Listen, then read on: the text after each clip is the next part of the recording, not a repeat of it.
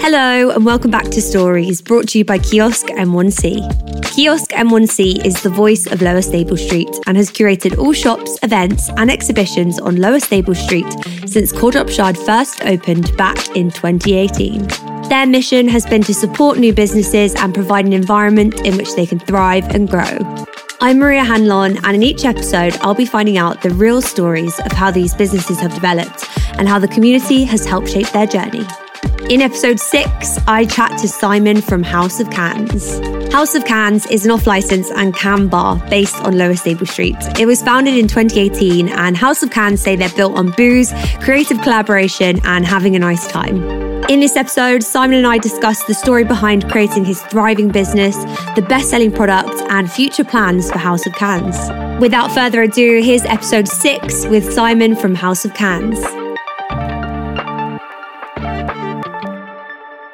Simon, welcome to the podcast. Could you start by introducing yourself and telling me your role at House of Cans? Good morning. Excuse me. Thank you for having me. My name is Simon. I'm a co-founder and director, main driver at House of Cans. Amazing. And for people that don't know, what is House of Cans? House of Cans is a can-only bar and off-licence based in Coldropshire in King's Cross. We work with artists and illustrators to produce custom and limited edition cans, as well as just operate as a regular beer shop and bar.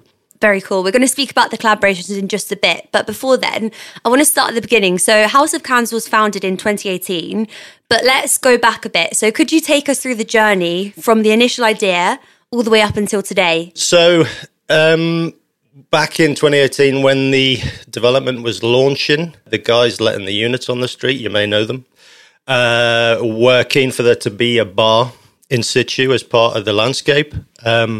The challenge, I guess, for any conventional operator was squeezing something into one of the diminutive units along here. So whoever did it, and it turned out to be us, needed to be savvy and creative about how they kind of shoehorned an offer in. And where we landed on was a very focused, single format, serviceable and streamlined operation, which needed to be simple, but needed to be interesting too. So we kind of drew on our collective creative backgrounds. There's hospitality, there's brand ownership, retail and design all in there. So it's kind of it's the sum of its parts in terms of what it's ended up being.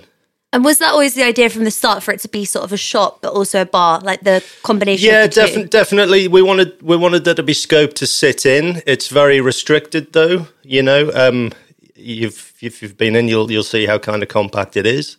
It's a takeaway predominantly, so that's all good. The outside space in the kind of warmer months means that we can spill out onto the street and expand our footprint as a bar. Otherwise, in colder weather, unless you're particularly stoic or come dressed appropriately, it's fairly limited space for sitting in. So let's fast forward to now. What is a typical day like at House of Cans? What goes on in the shop and behind the scenes? It's a fairly streamlined operation. It's a fairly conventional retail environment day to day. Our customers are typically craft beer enthusiasts. That's where the focus is kind of landed on. I've probably driven that myself to a degree. It's kind of fielding inquiries about custom projects, which we get. We've worked with a number of brands to produce custom cans. We get an increasing number of inquiries from artists via social media who are just keen to see how they can work with us.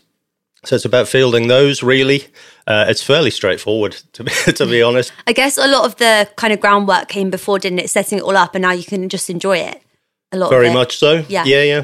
I mean, the custom projects that we run are kind of, they're not every day, you know, but when they come, they're kind of volume. So it's not like, I mean, we're popular and they're popular and we're kind of growing into it. I guess the period of the COVID, the pandemic kind of really impacted the kind of fun and nice to have projects that clients would otherwise have budget for. So they were kind of largely paused during that time. So it's only really in the last year or so that people have been coming back out with a budget for those kind of extra nice to have things.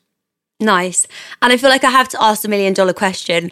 Why did you decide that cans were going to be your unique selling point? It kind of lent itself to the space. The operation needed to be, as I say, really streamlined and ergonomical. Given our focus on presentation, we felt that cans offered a better vehicle for the artwork we were keen to use and explore. But there's loads of reasons, really, from a sustainability and a recyclability point of view. Cans just are a better option than glass. At the point of production, when cans are being filled, there's less wastage than there is with bottled.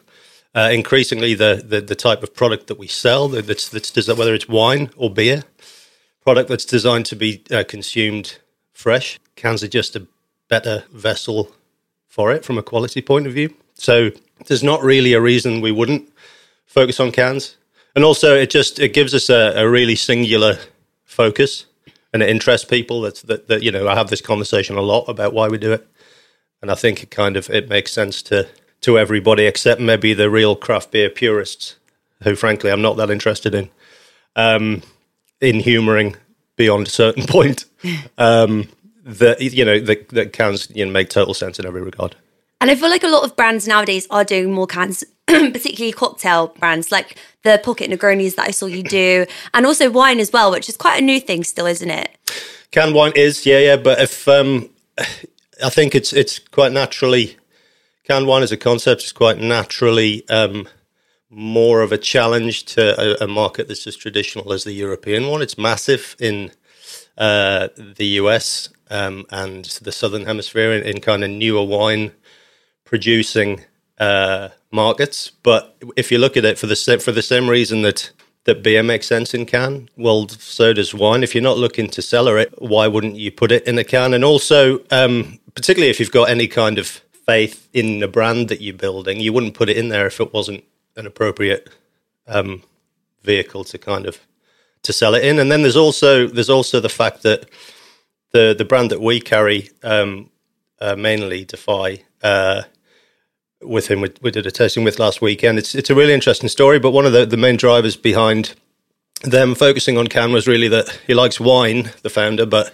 he doesn't necessarily want a whole bottle each time. So rather than open a bottle and have it sit there and either not get drunk or not be very nice next time you get around to it, then it's just it's a smaller measure by which to enjoy. Yeah, that's a really good point, actually. It's like if you don't want to drink the full bottle, because I buy a bottle of wine, say, on a Sunday, have a glass of the roast dinner, and then I don't really want to drink it on the Monday, and then you just leave it and it just kind of doesn't taste as good, or it's just not as good. So that's such a forward-thinking way. If you don't want to drink as much, you can just buy the one can. Yeah, there's method to it all. Yeah. Method to it all, love that. So we're going to talk about the collaborations now. So you've collaborated with a lot of artists and illustrators. To name a few, you've teamed up with Adidas, previous podcast guest, actually, Sam Snow, Blue Note Records. So how does that work, the collaboration side of things? And how do you decide to work with, or how do you decide who to stock in the shop? So a number of them have come about through neighbours. And events that are being hosted, not least through Kiosk and Honest John's next door. That's certainly how Blue Note came about. We've also got, they're based pretty locally across at Universal for their UK setup. So we're quite fortunate. I think our location helps, and the kind of community element to Coal Drops Yard and kind of people knowing what their kind of neighbours do and the services that they can offer. I think that helps. We're fortunate enough that one of our partners is quite well connected brand-wise. I'd love to say that New Balance kind of came windmilling in and sort of saying, "Oh, I love what you do." But they did love what we do. But we had a couple of connections that brought about that particular project. That said, we've had a couple of approaches from off the back of certain projects from PR agencies who represent Nike and Timberland. We've produced, I don't know what it's shoes. But we've produced cans for those guys. Blue Note was a particularly exciting one just because the music's fantastic, the label's legendary. And then artist-wise, initially it was up to us to kind of, I guess, initially call on connections, people whose work we liked, to kind of get them interested and on board. And then the more projects that we got under our belt, and the more of a presence we sort of established online, we started to get inquiries. And I have to say there's one in particular we got from an artist called Daniel Savage, who's in Los Angeles, who wanted to get involved. And off the back of that and his audience, I don't think I've had to go looking for an artist to collaborate with since. And what's brilliant about that is that it's just extended our reach. So obviously he's in LA, but we've partnered with artists based in Switzerland, in the Netherlands, in Sweden, in Canada most recently, in Brazil twice. And it's fantastic. And what I love to do as well is, it seems to have happened as a matter of course, but it's a two-way thing, that just like to try to evolve the styles of the people whose art we feature. And there's very rarely a brief set. I've never really said, I want this to reflect this. They're very often keen to know what type of product their artwork's going to wrap, but I'm mainly preoccupied with how their artwork translates to the format and basically what they think is going to work. It goes so hand in hand, doesn't it, with the cans kind of being the blank canvas and then collaborating with the artist. And then it's like when you walk in your shop, it's literally a gallery of art and cans. It just goes, the two together go perfectly. Yeah, well, the can art's kind of, it's already a thing. There's some brilliantly presented product out there. There's some great product that's kind of less well presented, I think, sometimes. I think we're keen to kind of demonstrate that it's eminently possible to get both right. But yeah, we get people coming in who just passing by, just wondering what the hell we do, and it's great. I don't even care if they buy anything, I mean, most do, but they'll come in and they're just fascinated by how we present ourselves, and the kind of as you mentioned, the kind of the gallery element and how we present ourselves. Yeah, because there is just so much to look at. Like you said, people do often pass by and just think, I think that's kind of similar with a lot of the shops here. They're also creative and different.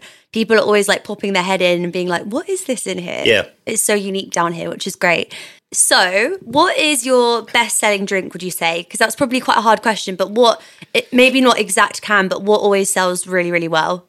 We sell mostly, I guess, given the focus is on beer, the most popular styles are New England IPAs, and honestly, lager's never going to go away. Yeah. I get a lot of people coming in and saying, like, really sheepish and going, and I think this is one of the things, I think people who, we want to, despite how we present ourselves, we want to remain totally accessible. This is what I mean about kind of, we carry some really great product, and beers in particular that beer enthusiasts are going to be really kind of into and excited about. But I don't want it to be about that. And I think the can-only thing kind of stops it getting too kind of purist, or for want of a better word, nerdy. Yeah. Because I love good beer, I love good drinks, but I just want to enjoy them for what they are. And I think that's the other thing that's great about the can concept. But then we want to be accessible to everybody. We want people to come in, and if they wouldn't normally drink what we have, to try those. But then to come in, and then if they just want to drink what they normally drink, or the closest possible alternative to it, because they might just default to, a mainstream lager, which is totally fine. I don't sell it because it's available too widely, but that's totally fine. So they'll be apologetic about asking for a lager. And I'm like, well, don't be. It's a safe place. I'll kind of step back and reveal a fridge which is very deliberately full.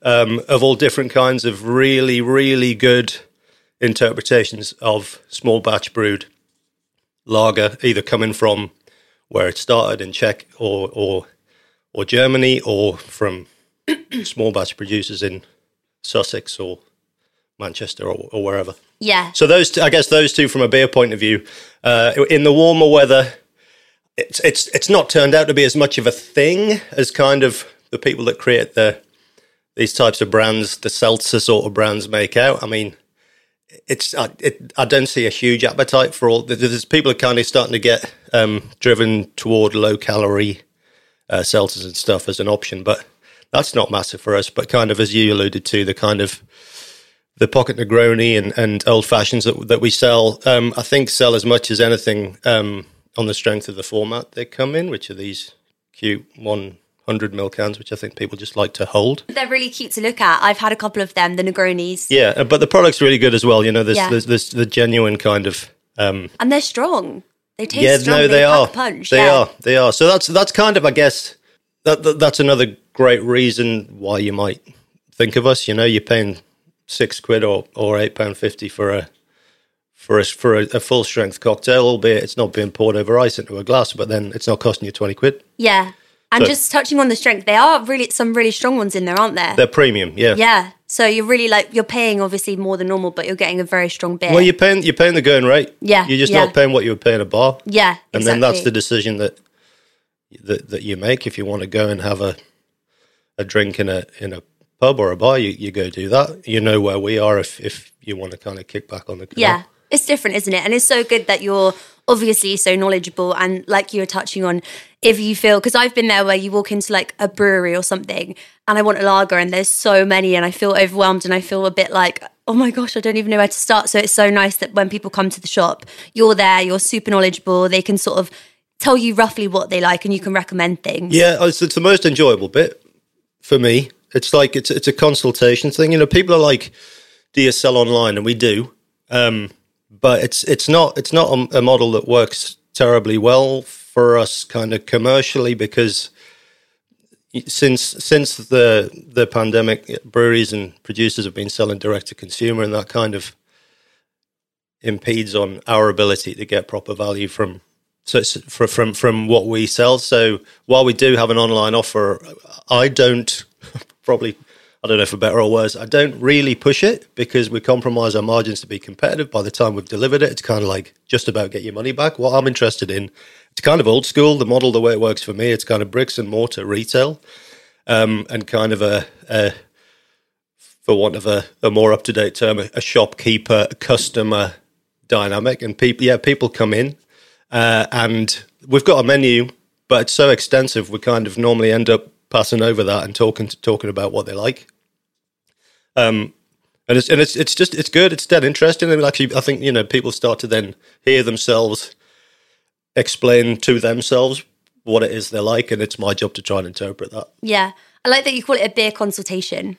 I feel like that hits the nail on the head. Well, these aren't, you know, these aren't unimportant decisions we're making. You know, but if you're going to pay, increasingly, you know, for some of the beers that we've got, you know, it's £8-9 a can. So you want to be...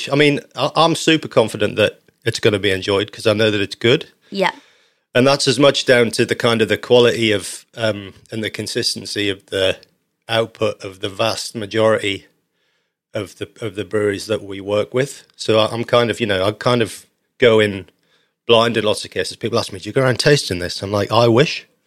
But no, I don't have to, because you either instinctively know either from consuming yourself. I'm an avid one of those consumer, but just that the product's going to be good. So, you know, I gotta very often say, you know, someone will come in and use a very kind of generic product to kind of relate me to what they like, and it just kind of, it's music to my ears because I'm like, I'm about to blow your mind, you know.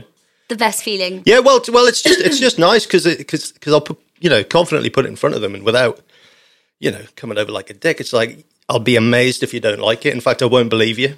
Yeah. If you like that and you don't like that, you know. Yeah. I never want to see you again. Yeah. I love that. The confidence is great. Well, not quite that. You know what I mean? Well, it's because you know your stuff, though. Well, that's why. Well, it's because I know that what we sell is absolutely of a standard. It wouldn't be there otherwise. Mm-hmm. So, and you know, and I think it's definitely fair to say that it's kind of, you know, we're not for everybody. In terms of, you know, some people don't even care that much. You know, they're comfortable sticking with something more mainstream, whether it's product or price or whatever, and that's totally fine.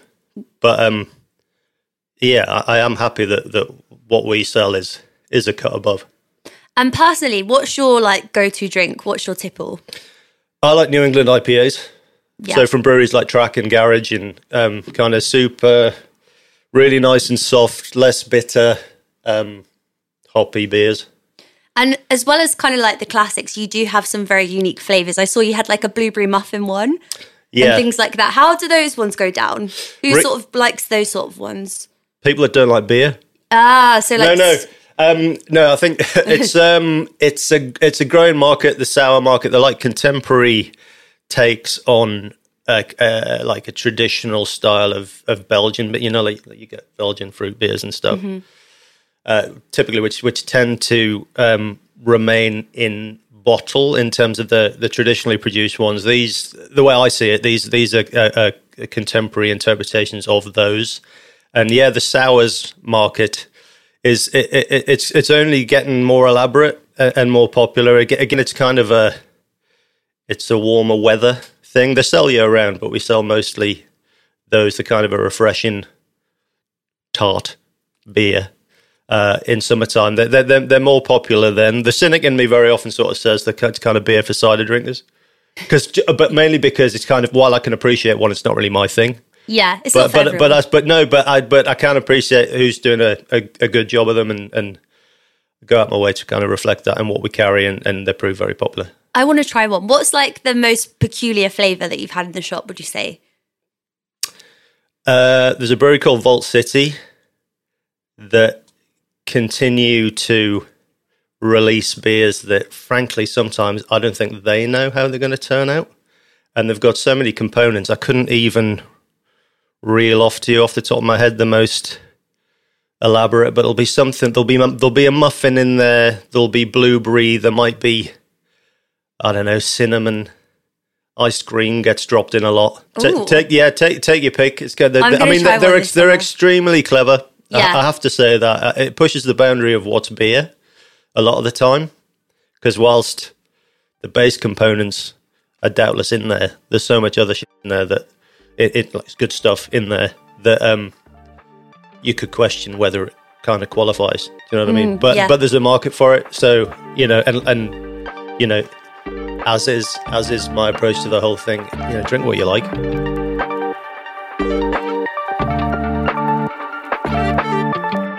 So what would you say is, I think you've kind of touched on this already, but what is the most rewarding part of your job, would you say? People coming back. Yeah.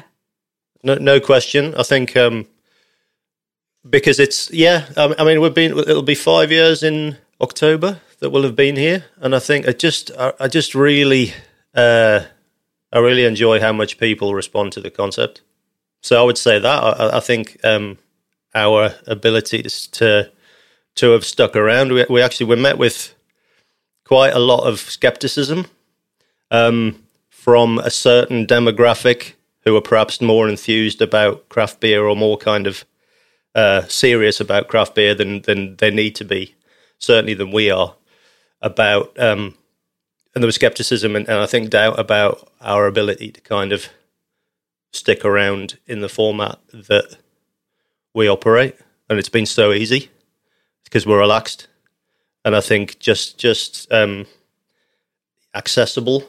On the flip side, what would you say is the most challenging part of your job? I wonder if we're about to see it in kind of the climate that we're experiencing at the moment. To be honest, we've been really fortunate. This is an amazing place to operate from.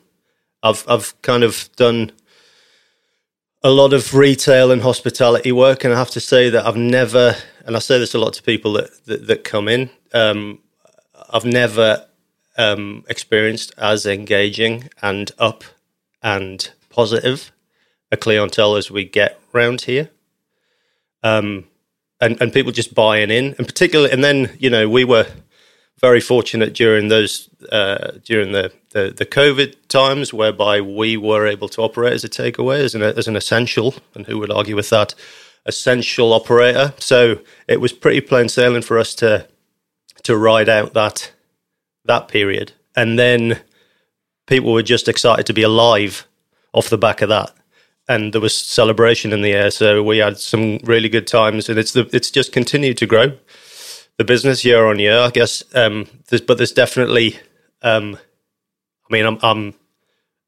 very relaxed about it kind of being fine in the long run, but I think people watch too much news, and it's impacting their propensity to kind of come out and enjoy themselves at the moment, and that's prevalent on the atmosphere, and you can feel it on weekends where people don't at the moment don't always equal custom. So it's just an interesting time at the minute. So we might be about to face it, but at the risk of sounding smug, it's been dead easy. So what would you say is the biggest lesson that you've learned along the way since setting up your business? I think to remain true to your concept and have some faith in it. Have some faith in it, or don't do it.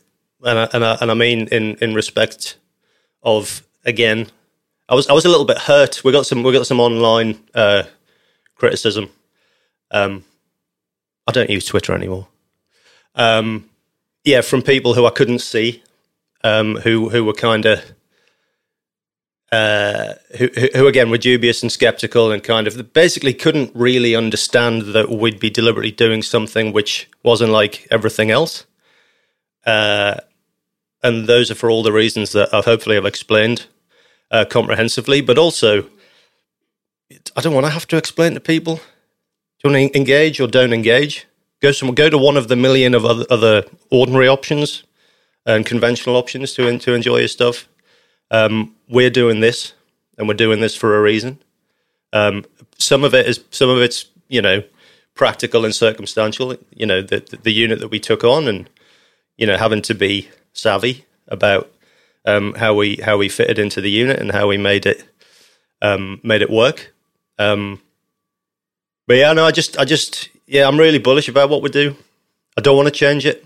I could even probably make it more commercial by kind of moving away from the focus that we have. I don't want to do that because it kind of works as what it is, and I just want to demonstrate that it's kind of not despite myself or ourselves, but to demonstrate that it's possible to sustain oneself by sticking to what you start out doing. I like that approach, just because, as you said, it's like you do what you do. There's plenty of other pubs or bars if people don't like it. And if they do, jump in, get involved. It works. Yeah. Perfect. Simple. Love that. So what are your future plans for House of Cans? Is it just to keep on going and keep on doing what you're doing? Or are there sort of end goals or anything like that? It's quite fluid. If it had been up to us, we'd have had probably at least 2 other sites by now. One continues to be in the works. That's proved unbelievably complicated and been met with some misfortune in terms of the structural integrity of the unit that we were looking at. Otherwise, post-COVID licensing, we've run into a couple of issues. I think, with nowhere to go during lockdown, I think certain neighbourhoods were perhaps plagued with block parties and people drinking on the street. And I think, initial applications for we had to kind of veto a project in one part of town just because there was too much opposition to us moving in off the back of that. And I don't want to open where we're not welcome. So it's been harder than you might think to expand in that climate. Certainly finding the right space and circumstances and area for us has been tricky, but we'd love to see how it would work elsewhere. I'm fascinated because I think Cool Drops Yard is a pretty unique development. People talk about London as a bubble. I think Cool Drops Yard is like a bubble within that bubble, in terms of the type of consumer that we have here. So that'd be dead interesting, to find out how it's received, and see what kind of reception and if and what pushback we get on what we do. I think otherwise, I mean, the plan more broadly was always to kind of build the brand more and kind of maybe move into kind of own brand, which is kind of what we have at the moment in the kind of the custom labeled house beers that we do. But we're not producers, and I don't really think we want to be brewers. Well, we don't. But making that model work successfully, if you don't make the beer, is challenging. And maybe we don't deserve that success because it's not our product. But it's not, there's a lot of cases where people have brands where the beer is not theirs, not to blow the lid off. It's not a huge part of the business, but that's how a lot of people get into it. So we'll see how that can move forward in terms of own brand stuff. I'd like to move into other products as well, be less beer focused, be able to offer some soft drinks. It's just about the scalability of it and making it economical to take or make a run of drinks and package them in the way and present them in the way that we do. It's tricky. So, but there's loads we could do. There's loads. It's a very kind of flexible format. So we'll just have to see. But I think the most likely next step is at least one or two more sites. That's exciting. It really could be, Yeah. Okay, so last question is, and this is a question again that we ask all of our guests, where is the one place in King's Cross, apart from obviously House of Cans, that everyone should check out and why? I think Kitchen Provisions is just an extraordinary shop. Tom's a good guy. We talk a lot about our respective experiences here, but I think again visually, what they do is beautiful, and the kind of array of specialist products within a category is pretty astounding. It's also just looks like it's a really cool looking brand. I guess it's I don't know. Hopefully it's designed as a compliment, but it could be kind of, it's kind of like the knife equivalent of House of Cans, I guess. But I respond to what they do. I think we share some similar values in terms of our approach to product and presentation. A lot of people actually said you're a shop for this. They said House of Cans. Well, they're very kind.